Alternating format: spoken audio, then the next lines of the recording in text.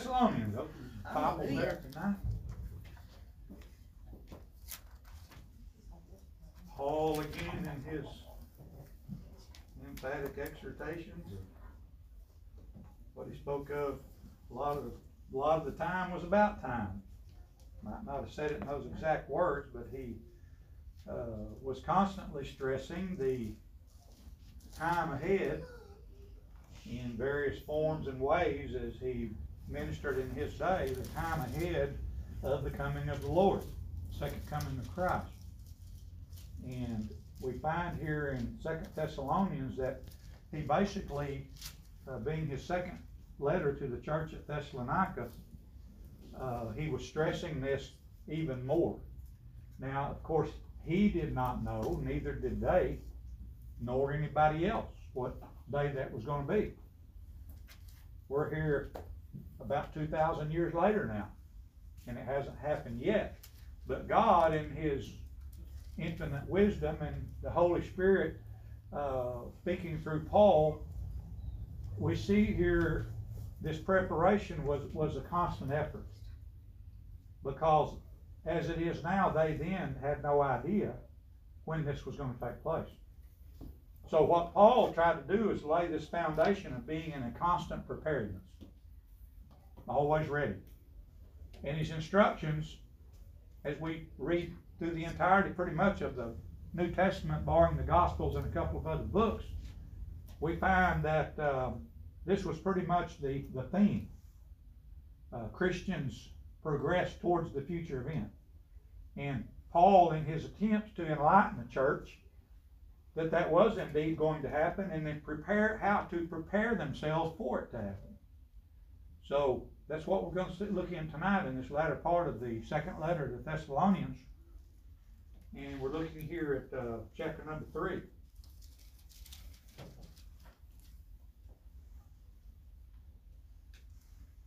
Two Thessalonians chapter 3.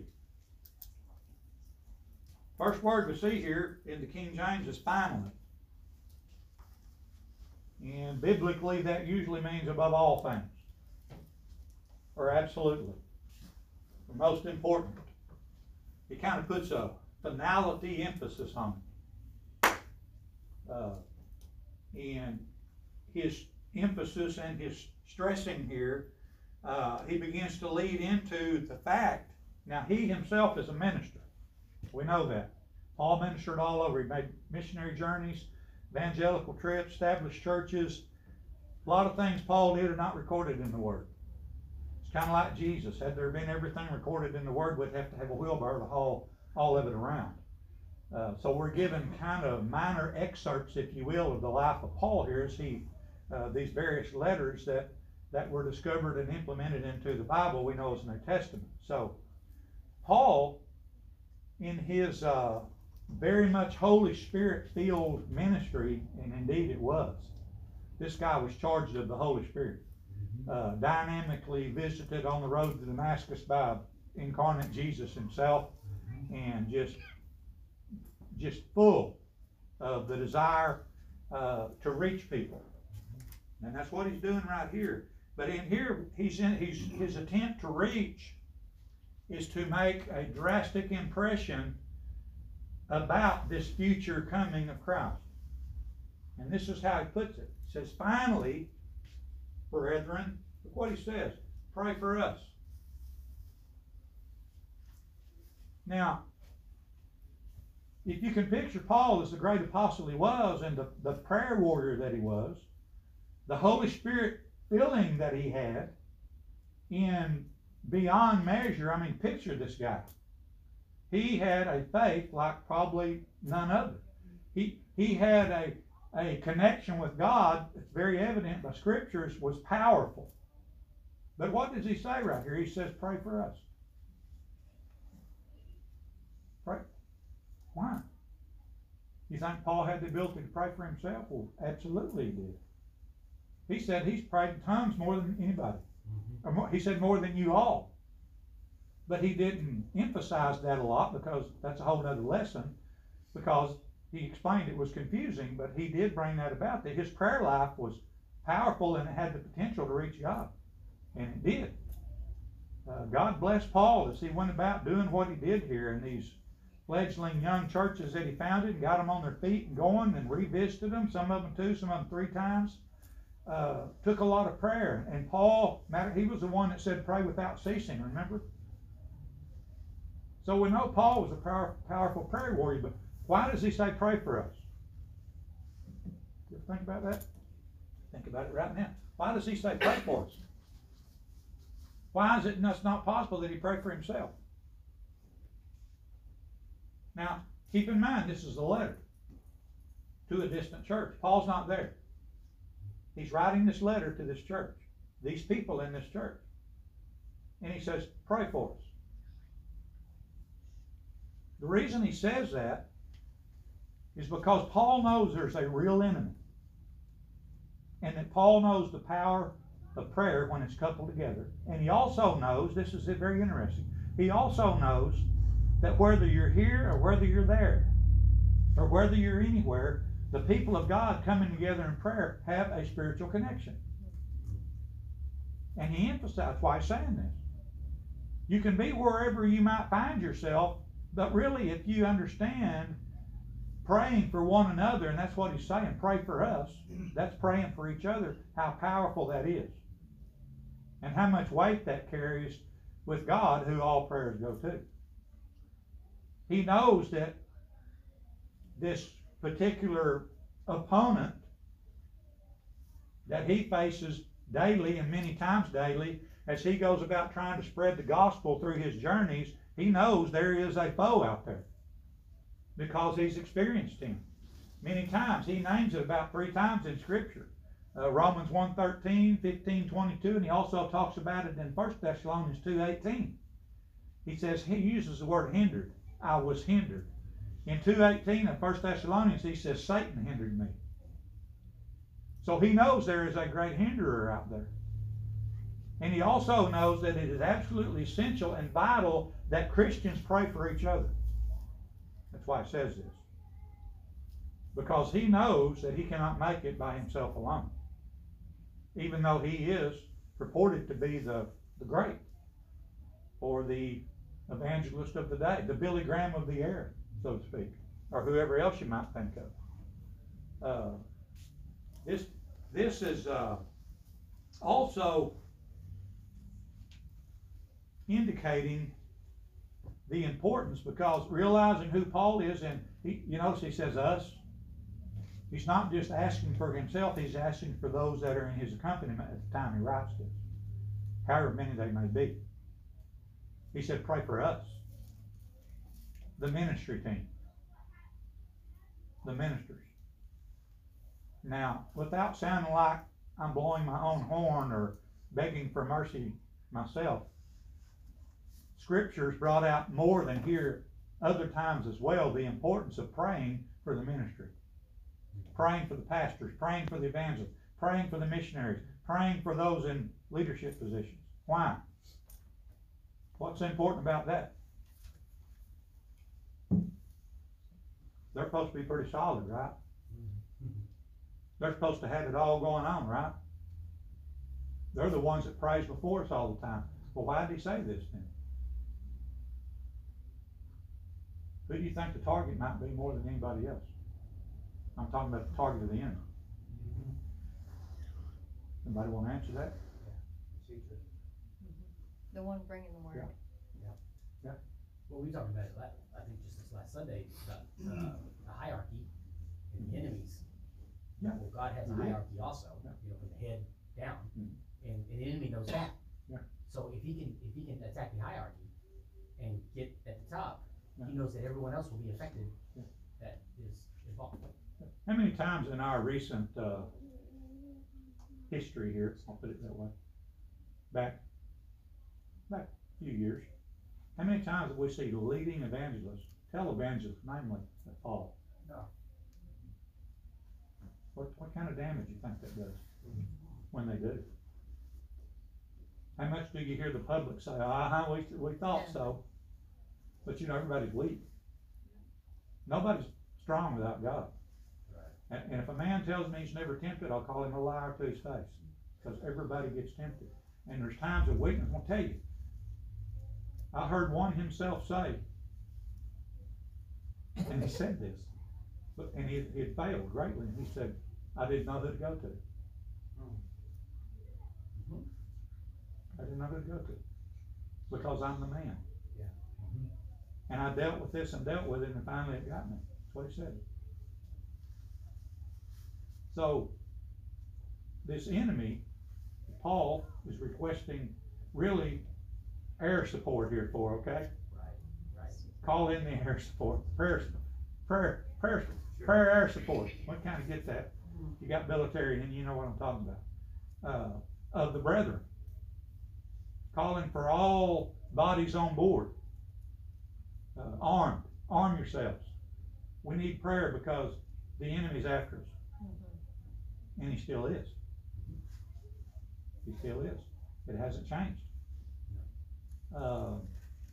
In the beginning, when Paul and his associates were spreading the gospel early in the Christian era, their going was tough. But we talked about it here recently. They faced a lot of opposition, persecution. I named it, what Paul said he'd went through trying to get the gospel preached. And even he himself, as related earlier, he said he was hindered greatly. And he knew who was hindering him. Sometimes, if we notice, he don't use the term Satan. He talks about other people. Hindered him. I've stressed this many times here. Who do you think Satan uses? People. People. It's his greatest asset. One reason they can hurt you the worst. A demon out here can do things to you, but people can hurt you worse than anybody. People can cause you to give up. Yeah. Especially people that you think's close to you. Well, let me tell you something. Many times, false friends and pretending brethren can be worse enemies than the real enemy. You know that? Paul's calling the Christian ranks here to tighten up what he's doing. Gathered up. Gather your loins about you. Remember him saying that in other scriptures? Get ready. This is the most important thing anybody could be doing. Now, moving forward, again, a couple thousand years and looking at the present situation of the church, we got problems, folks. We got problems. Either they've lost all sense of what worship to God is even about, or they've abandoned the ship. And then we have the other respected problem of how many people are really praying anymore. And praying effectively. Tossing up a little answer to your text and that's all you get, or whatever. Paul's talking about serious prayer. Pray for us. There's a real devil out here and we're fighting him every day and we need your prayers. And I'll agree with him. Absolutely, 100%. I'm living down the road a long time from when he lived, as well as others. And if you do and when you do, and a few of you here, sometimes it seems like when there's just a few, it's like I'm up here drumming you. I'm not doing that at all. I wish there was 10,000 people could hear this. When you pray for your leaders, your teachers, your pastors, don't just pray for yours. Right. Pray for all of them. Because they're all fighting the same devil. Right. They're all opposed by the same foe. The same one that's tried to hinder the spreading of the gospel from word go. He's still doing it. And possibly by greater degree today. I don't know. Same enemy, but it seems like things are really ramping up. And which creates a need for more prayer. Because prayer is the weapon of our arsenal. Pray for us. Now this is where he says it. That the word of the Lord may have free course. Right. The original language that is in, that the word of the Lord may run. May run. What's that mean? If you're running, what are you doing? I'm making haste. I was there, but now, gaining ground. That the word of the Lord may gain ground, may gain foothold. Not just a little bit, but a lot. Because Paul knows there's the great need for that. Because the word of the Lord being spread changes the world. Because when it's spread, the word doesn't return void, right? Faith cometh by hearing, and hearing by the word of God. What happens then? People get saved. Right. People get on fire for God. People get filled with the Holy Spirit. And they go to work for God and they begin to minister. So it's a real problem for this foe that he's dealing with here. That the word of the Lord may have free course, that it may go as it is supposed to do and have the effect it's supposed to have. A lot of times we just kind of leave that alone. It's just supposed to do it by itself, right? It can't. I mean, I'm not saying it can't, but it can. It's got to have instruments to purport it forth. And guess who that is? Us. To have free course, it's got to have an avenue to go by, or at least someone to carry it for. Now, Paul was one of those carriers. That's why I'm saying, pray for us. That God's word can go forth, that it can progress, that it can advance. If you notice, there's military terms even in this. Advance. If you're advancing, what are you doing? If you're advancing the enemy, what's going on here? You're not retreating, are you? But the problem is, if you're not praying, there's a very likely chance that you're going to be going backwards. Because you can't continue if you don't put the force that God gives you to force with into action. If you don't do that, then you're going to go backwards. Right. And you can only go backwards till you fall off the cliff. So, Paul again, in requesting the prayers and the support of this church, he continues and he says, the Lord may have free course and be glorified, even as it is with you. And be glorified. Well, what is it of the gospel that makes it so powerful? You ever think about that? You preach the word, it's words, but what makes it powerful? Whose presence is in it? Holy Spirit. God's. If God's presence is in the spreading of the gospel and the gospel going forward, then what's there? His glory. Glorified. That it may be glorified. That it may have the inspiration, that it may have the spiritual emphasis that has the ability to draw the souls of men and women and light to it to further the kingdom. See, there's a whole lot in here in this little brief few scriptures that is so huge that we fail to, like a lot of the other Bible, we fail to see it. I'm going to stop here briefly, give the opportunity to comment or question as I go along. Anybody have a comment again up to this point? Have you experienced? Go ahead. I heard an old story and I just thought it was worth mentioning because you were talking about prayer and praying for your leaders in the church and things like that. You know, first point I wanted to, I thought about was, I wonder about those people at the top, and I wonder about how many people were actually praying for them. You know, those ones that were struggling, maybe struggling with something. I wonder how many people were actually investing time in praying for them. Maybe they didn't know what it was, but just a devoted prayer towards them. I heard a story from a guy from some of the old time evangelistic in the old time things that went on in this area. And he said, he was eyewitness to this.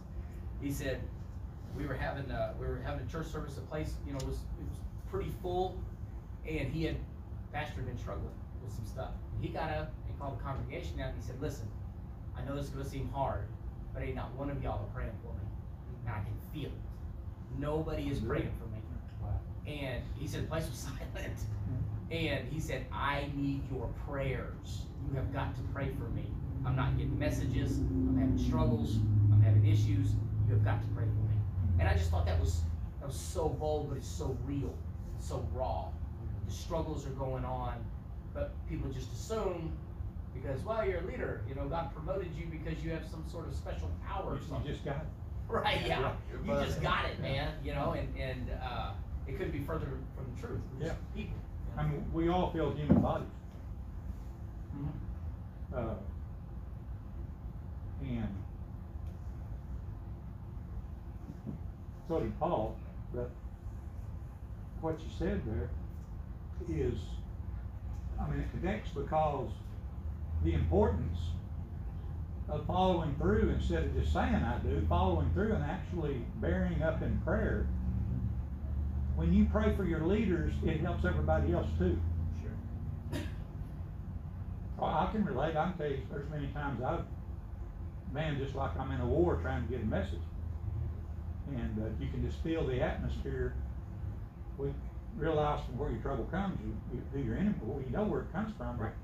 That's where prayers, and I'll put this, I know we can't all just pray constantly, even though Paul said pray without ceasing again. But pray, I urge you every Sunday morning, pray for the service, Sure. pray for the message, pray for the teachers, pray for the leaders, pray for the pastor, whoever it is, Right. not just here, but everywhere.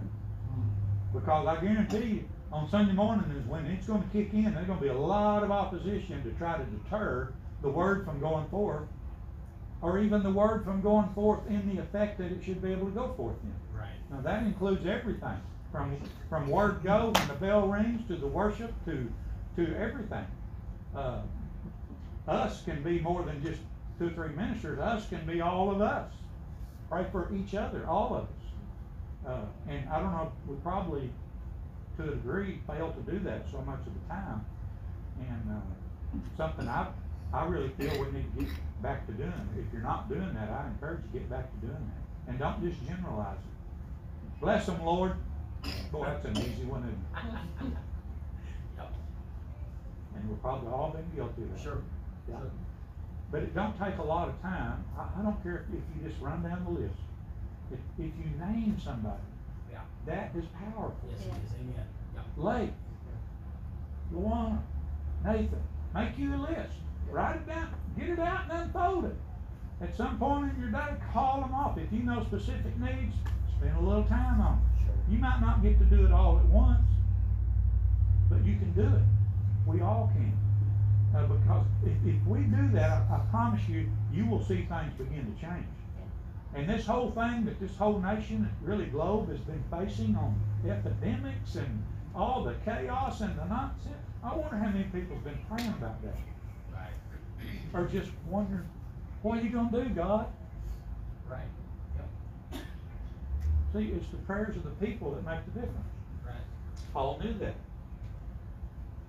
He said in verse 2, and that we may be delivered, now listen to this, and that we may be delivered from unreasonable and wicked men. That's interesting. Yeah, it is.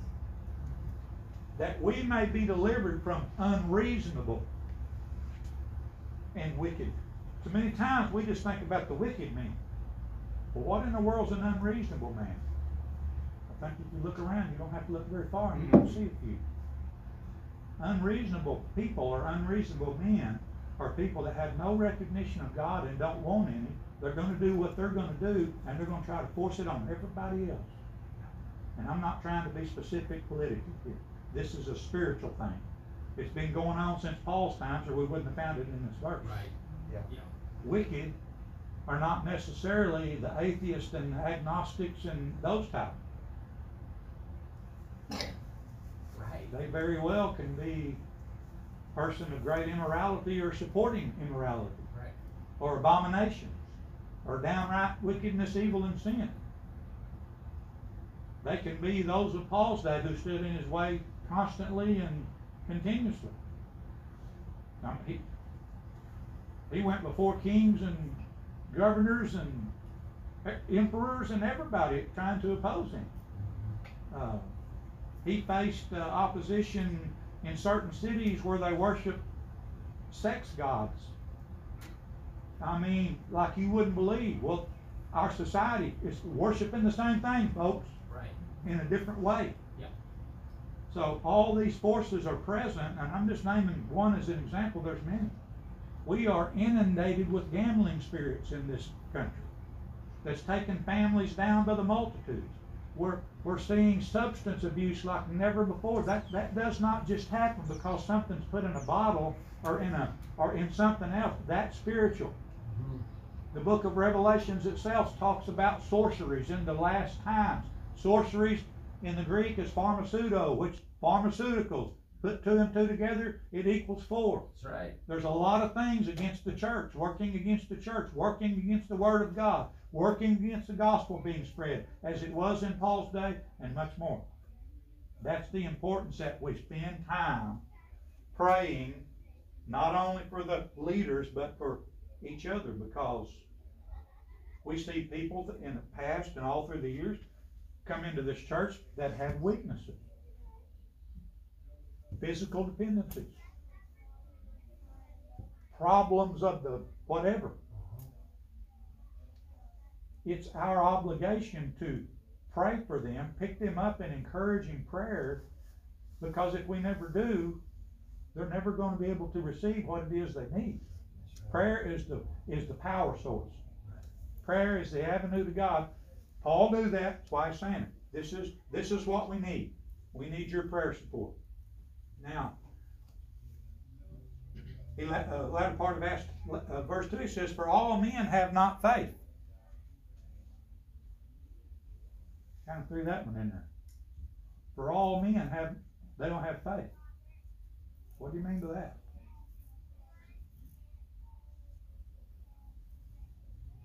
You ever count on somebody and they fail you? You really counted on them and you had confidence because they told you they'd do something, and you found out they didn't do it, and what they didn't do made a tremendous difference?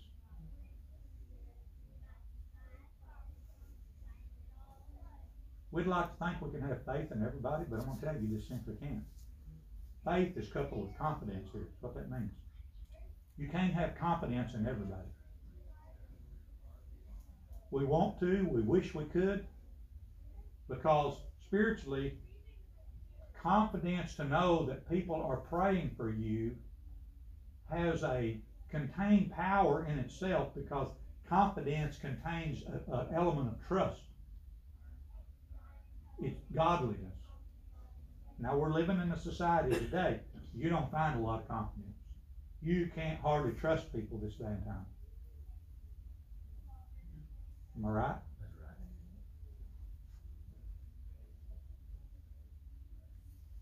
Why? Why is that? I think in huge degree it's because they don't know what trust means. Or their trust is in everything else other than what it ought to be, if you want to call it trust. To have confidence, Paul's saying here, he's got confidence in this church because he first said, pray for us. If he didn't have confidence in him, he'd have never said pray for us, because it wouldn't have done a bit of good. But he knows there's something in his church. But he warns them, he says, everybody don't have faith.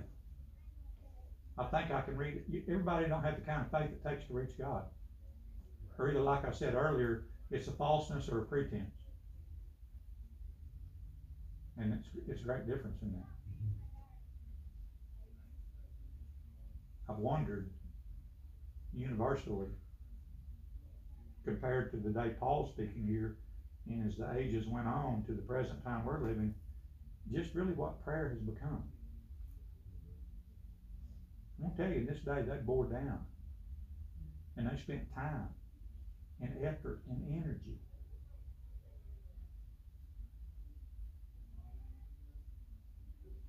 And I think you talked about this a while back, our time's more valuable than praying. And that makes a lot of difference. Any comment? Y'all's comments are good, I appreciate it. Questions? You stop right there at the end of that verse 2 before I move on. Talk about a little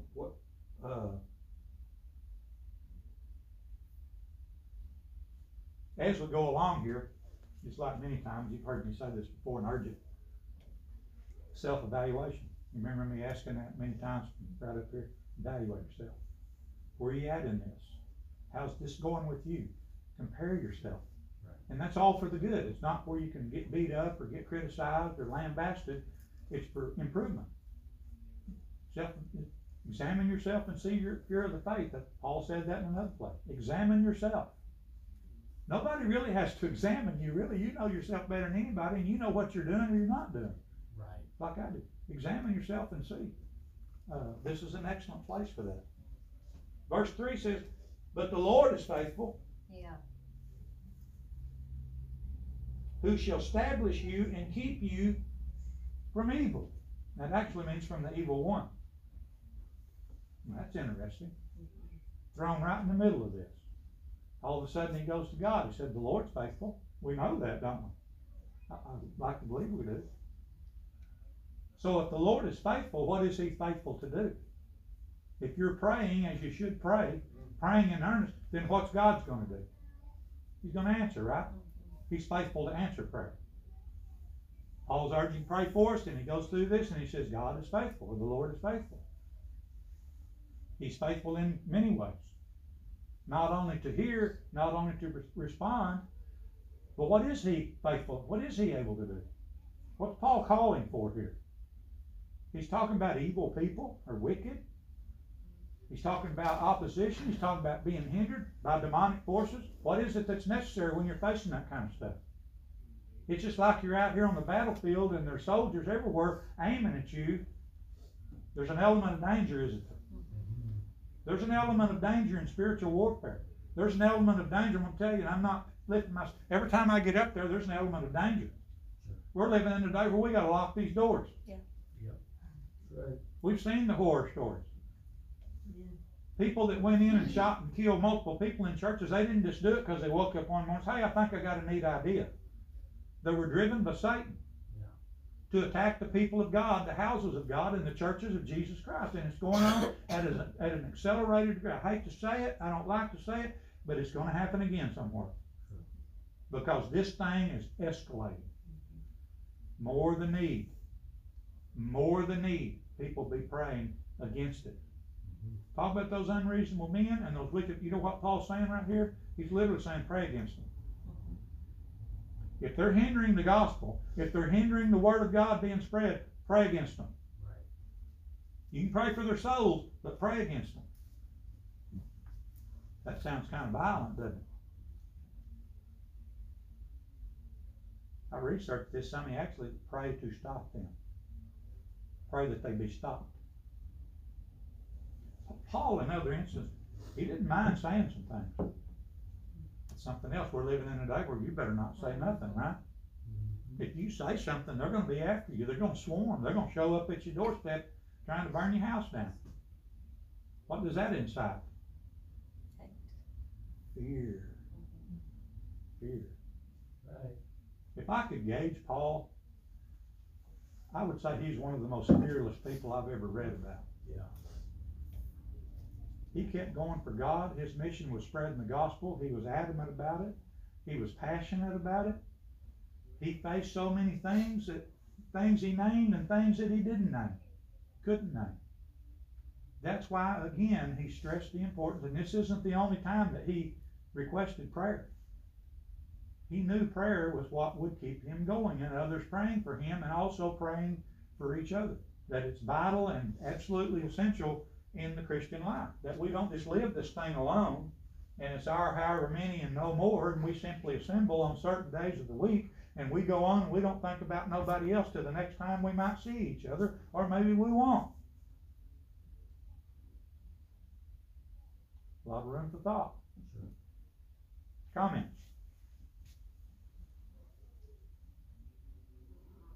And we have, here we go, and we have confidence in the Lord touching you, concerning you. We have confidence in the Lord concerning you. Boy, that's pretty good. How can you have confidence in the Lord concerning you? Think about that. What's he mean there? What somebody think he means? We have confidence in the Lord concerning you. Here comes that trust thing. Here comes that confidence in an individual again. How's the only real way, and think about this, the only real way you can have true 100% bona fide confidence in an individual, what's the only way you can do that? It's not in the natural, because we've seen that fail too many times. It can only be in the Lord. The relationship with God that individuals have in relationship with each other is what brings about the kind of confidence Paul's talking about. People you can rely on. People that you can ring them up at 2 o'clock in the morning and say, hey, I need prayer, and you know they'll be on it. Or you know they're going to be at your side holding you up, or they're going to be backing you up, or they're going to be fighting the devil with you. That's confident. The only way that can happen is in the Lord. It can never happen in the flesh itself, because the flesh fails. Right. No matter how much one may try. But the only real genuine ability to confide or have confidence in anyone is through the Lord. What's that mean to you? Who do you have confidence in? Give us an example. Other than the Lord. Well, I've got a lot of confidence in Tron. Okay? Why? He's just demonstrated many times that he's Amen. gonna go for God before he's gonna go for man. There you go. There you go. The only way he can go for God is he got God in him, right? And I know he keeps his head in that Bible, and I know he prays. Excellent answer. And I'm sure some of you here could probably, various things like it. Anybody else want to jump in? If we can't have confidence in each other, what are we going to do? And I'm talking about the Lord kind of confidence in each other. I believe I can be absolutely safe in saying that there's places that you might as well not offer a prayer request because you're probably not going to get it. Yeah. And I don't know if I can stress the importance of it enough of what it means and the power that's available when multiple people are praying, as was in this case. Paul's talking to a church, which evidently there's multiple people that's going to be in the hearing of this. I need your prayers, be praying for me. And if they follow through and begin to pray for him, he knows that's what carries him along. He knows that in essence that's where his protection comes from. Now we know it comes from God, but when you pray for such things, God will honor those things and see to it. And Paul relied on that again many times. Whatever church he was talking to, pray for us. We need your prayers. This battle's rough. The opposition's real. There's persecution involved. I've been beat to a pulp, he said before, but I'm still going. How did he keep going? He knew how he kept going. And he constantly solicited others' prayers. All right, anybody else? Have confidence in the Lord touching you, that you both do and will do the things which we command you. Now there we go. Don't take command here. Not what it's talking about. Things we teach you. The proper instruction of God. The Word. Be obedient. Read it again. Have confidence in the Lord touching you, that you both do and will do the things which we command you. And he's asked for prayer. He's confident. He's got a confidence here in his trust that they are going to pray for him. Now he goes a little further and he starts basically conversing to them through letter about this. And in Paul's writing, I find it very interesting the way, and we know the Holy Spirit inspires, but the way things are put and placed and terms used. I mean, you might not find it that way, but I find it very intriguing the way that certain terms really gouge you. They really kind of dig you and enable you to bring to the surface what's being said. And maybe that don't happen to you, but it does me. But in the address there, hearing and doing are two different things. Back to something I alluded to a while back. Again, that's what James said. Don't just hear the word, do it. Right. Paul has confidence that they're going to do what? They're going to do it. Not just hear it, but do it. You do and will do. Not just now, but later. That's why I put it that way. You'll do and you will do. You'll continue to do. Christianity is a continuance, isn't it? We don't just do it one time and then it's also a very, how would you say it, we know it's not a profession, it's a life. Right. Christianity is a life, but it's an exerting lifestyle. It's a lifestyle of exerting oneself in these things. Prayer. I talked about obedience. Obedience is an exertion. Sure. If you really attempt to be obedient, sometimes it can be wearing. You know why? Cause this flesh wants to fight, and when Yeah. this flesh wants to fight, then it's gonna be wearing. That's right. But it's worth it in the end. Do these commands, Paul said, you do them, you will do them. We have confidence in you for that. Verse 5, and the Lord direct your hearts into the love of God and into the patient waiting for Christ. Now that's a prayer, actually. Did you catch that? Verse 5 is a prayer. Paul's personal prayer. 2 lines. 2 things he prays here. First one is, Lord, direct your hearts into the love of God, and the second, and into the patient waiting for Christ. 2 things. He summed everything up right there in that last part. Everything that's important. The love of God. Look at it. The Lord direct your hearts into the love of God. You can't be directed to the love of God unless the Lord direct your heart to the love of God, and you can't have the love of God or God direct your love if you don't have Jesus. Now, that's a problem with today's teachings. You can have God without Jesus. Anybody want to argue with that one?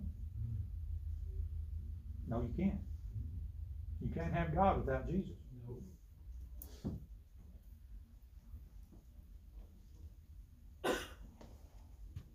When the Lord directs your hearts into the love of God, what's available? What is love? What is the love of God? That's what he saved the world by, wasn't it? Yeah. For God so loved the world. Love is all powerful. Love covers a multitude of sins. There's on and on and on. The love of God, I mean the love of God, directing your heart into the love of God, your heart's going to be saturated with the love of God. What do you think's going to happen then? You're going to operate in godliness. Your life's going to be about God. The ability that God purposed for us to have is going to come alive in your life. When you, well, let's ask this question right here. Okay, you're talking about the Lord directing my heart into the love of God. How do I get God to direct my heart into His love?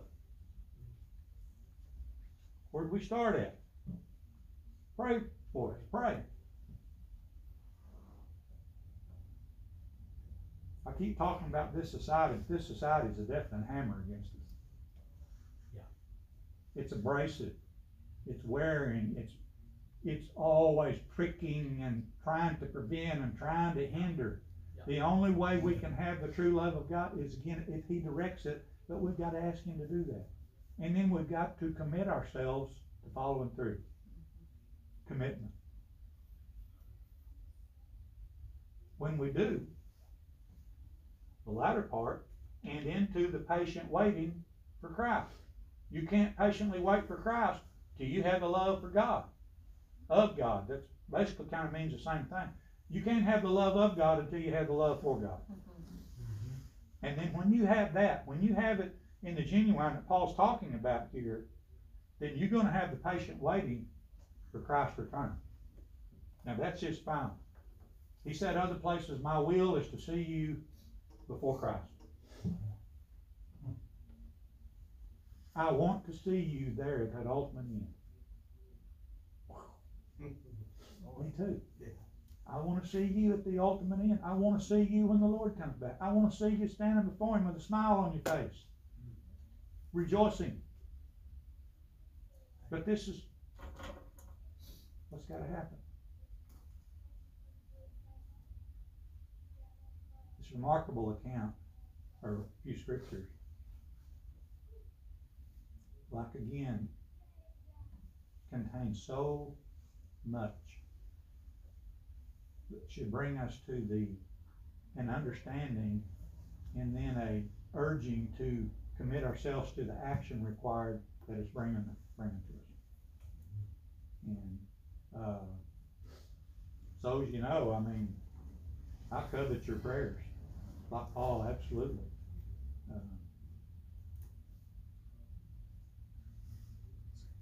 It's, what would I say? It is sometimes a task because what I'm presented with and inspired with when I minister is I seek God for the word that needs to be brought about on that particular occasion or that particular service. Now I'm gonna tell you, sometimes I get fogged in the process. I guarantee you my phone will ring. Scammers love it. And you can have a thought and I'll and then where'd that thought go? You said it well the other night, get rid of the thing. I'm working on that, thank you. I pray you come up with other messages like that. Praying for you, praying for you, praying for you. When we do that, you'd be surprised what'll happen. Yeah. But I don't know, you may never think about it. Okay, it's time to go to church, let's go. And you may never think about, well, what about the guy that's getting ready to bring this message to me? Right. I might ought to stop and pray that I get fed today and other people get fed, and that he's able to deliver this freely, free course. Hindrances be gone. Because I promise you, them hindrances will show up. I have felt them here many times. Sure. Very strongly. Almost like they're about ready to take body form with teeth and fangs and claws. And I'm wondering, where's the prayer warriors? Surely they sense this. Maybe you do and maybe you just don't say anything. I don't know. I'm just saying. But it's adamant that we be in prayer. And I'm going to say, service times especially. Pray for conviction. Amen. Somebody in this house that don't know the Lord and they need conviction. God, let there be an atmosphere of conviction. Somebody needs delivered. God, let there be an atmosphere of deliverance or healing or whatever it might be. Look across the way and somebody looks like they're down and out. Go to work on it. Okay, anybody got anything? Go ahead. I actually wanted to ask you if you would want to kind of know what your thoughts are on verse 4 there at the very end. And you commented on this already, but I want to kind of Of where we're at? Verse 4? Verse 4, bottom of verse 4, when he talked about doing the things that we command you.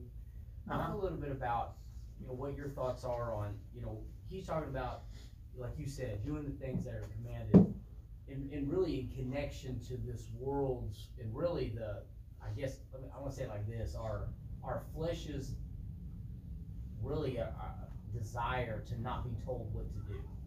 Because I think it plays into that. I mean, we all have this hard wiring, and here you are up here, and you're given the word, and it's coming at us, and I think there's this part of us that just does not want to be told what to do. Just tell me what your thoughts are on it, because I think that's... Well, first off, when you propose your question, the word command, and I said it's not like you got a whip trying to beat it into people, but that's there for a reason. Mm-hmm. And Paul used it he didn't say the things that I asked you to do. Right. He said command you to do. Right. Because he's getting this from God. Mm-hmm. We got to understand that. The Holy Spirit's speaking here. Paul's merely writing it down to send it to this church. Right. That's God's will. That's God's command. Mm-hmm. So, and to answer your question further,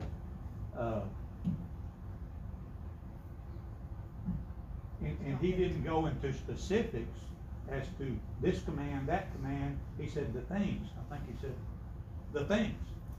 Things, plural, which we command you. And I agree with you, by our human makeup, we don't like to be told what to do. Mm-hmm. And it gets on our toes, there are all kinds of terms for it. Sure. And it offends. That's I mean, there's been instances through the years I've had people get up and walk out again. Yeah. And I have made the statement when it gets really, really, really tough. I say that door swings both ways. I'm sorry. You're not going to create trouble here. Right. And that's that covers a lot of ground, that particular word. But back to society and the way people are today, and I guess they're not a lot different than they were in the day Paul wrote. Right. But there's a lot more things available, we do know that. Sure. But we're commanded to abstain from all appearance of evil. That's a command. Yeah. That's biblical. That's big. Yeah. What is all appearance of evil? Well, it doesn't mean my little deal over here. Wait a minute, all means all. Now, this is where people get really let off when they let these little trickles come in. Right. And before long, it's more than a trickle, the faucet's wide open, and then heeding the command in the beginning is the best remedy. If God says don't do it, then it means don't do it, and it means it's wrong. Just because it comes out of the preacher's mouth, if he can back it up biblically, he's not wrong. I'm not saying it won't offend people. It might really cause some conflict, but it's still the word of God, so command's command. One thing, the modern church is pretty much, again, I'm speaking with limited observation, but I have saw quite a bit. They will not speak about sin anymore. Right. They will not name it. They are afraid they're going to offend somebody and their numbers will go down or their money won't be coming in. I don't know what it is. But if we don't know what sin is, and I used to think everybody surely knows what sin is, but I'm convinced, no, they don't. You gotta tell them. I think you're right. You gotta tell them. Right. You gotta tell them what the Lord is not pleased with people who try to use His name and the title of Christianity and continue to sin willfully, Yes, that's right. either ignorantly or knowledge or knowing. So I hope I'm answering. I'm throwing a lot of things out here That's that come to good. me, but No, that's good. but the best response to that is you read the Word of God, you know what's right and you know what's wrong. You know what God's commanding of us, and therefore, if you'll apply yourself to that, you're not going to have a lot of problem with it. I mean, it's a little discipline process. We all know that. That's good. And but until you get this, you're not going to get it. Right. And because you don't, you're not going to really be effective. I truly believe, backed up with Scripture, the holier you become, the more powerful you become. Amen. And to be holy, you got to kick some things out of your life. That's good. You got to heed some commandments. Yep. You can't play it that it'll be all right. God will understand, and I'll keep being my little spiritual self while I've got this real problem going on in my life. Mm-mm. God can't use you effectively if you don't commit. Right. Commit to the commandment. Anybody else? Brother John, I think some pastors and preachers, the fear of the Lord's not in them. I know you and Tanner fear the Lord, and you know the consequences if you take or add to the word. That's right. I mean, y'all know what's going down, and the good ones all do. It's the ones that do not fear the Lord nowadays. It's, Yeah, and the consequences if we don't. Yeah. There's Scripture. Yeah. We're going to stand before the God that I'm talking about more than anybody else. Right. And I don't know what his questions are. I don't even know if there's going to be any questions. I don't know. Judgment may just be very swift and exact. I don't know if we're even going to get to give an excuse, but I think that's going to really come up. But it's good. I appreciate that too, and I take it that way.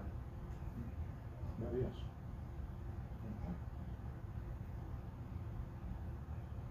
For one, you got them both knocked out. You done a good job there. Either you did or I did. I put them to sleep preaching. All right. Anybody else? You got another? Okay.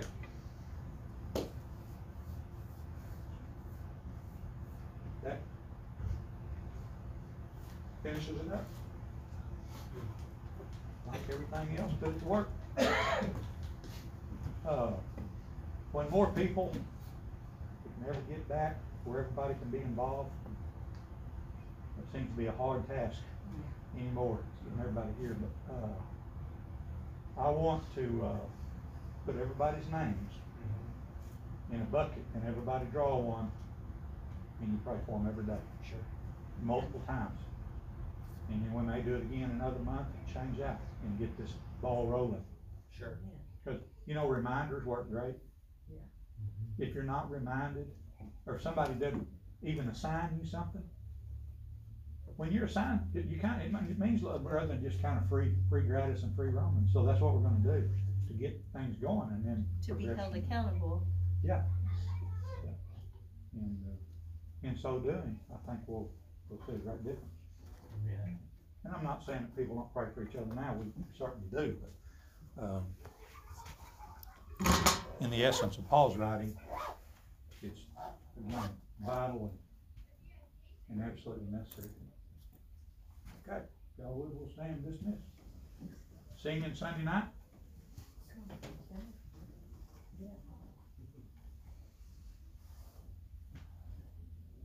Anything else? Anybody, announcements, any prayer requests anybody have? I don't know if Melton Camp's still sick, you heard from him? Jimmy and Linda's not here, quite a few, I don't know. It's hard to keep up anymore, and, you know, getting a prayer request on the group me, I get them in. Let me tell you folks, I usually don't even respond, I just pray, cause getting back on here and responding to everybody and all this is just, I can be praying instead of trying to manipulate the cell phone, so know when they come out that, I see them. The baby, how's the baby doing? He's doing better. The doctor said that, he's got a good outlook. Good. It's like, I don't been know through a that he battle, actually had a stroke because of the spinal leak, but it was like, that was the damage that was done on the right side, but rehab can take care of that, so. Okay. And he's gestational would be 38 weeks now, but he's like 11 weeks old now, so. Mm. So he's, man, and he weighs 5.5 pounds Mm. now, so. He's doing good, and Okay, a lot of stress off that mama. all right. Oh, Well, be careful, Brennan's been battling his back. he was telling me about that earlier, His there's a back's prayer request hurting right real there. bad. Y'all pray for a while. Anybody else? All right. Okay.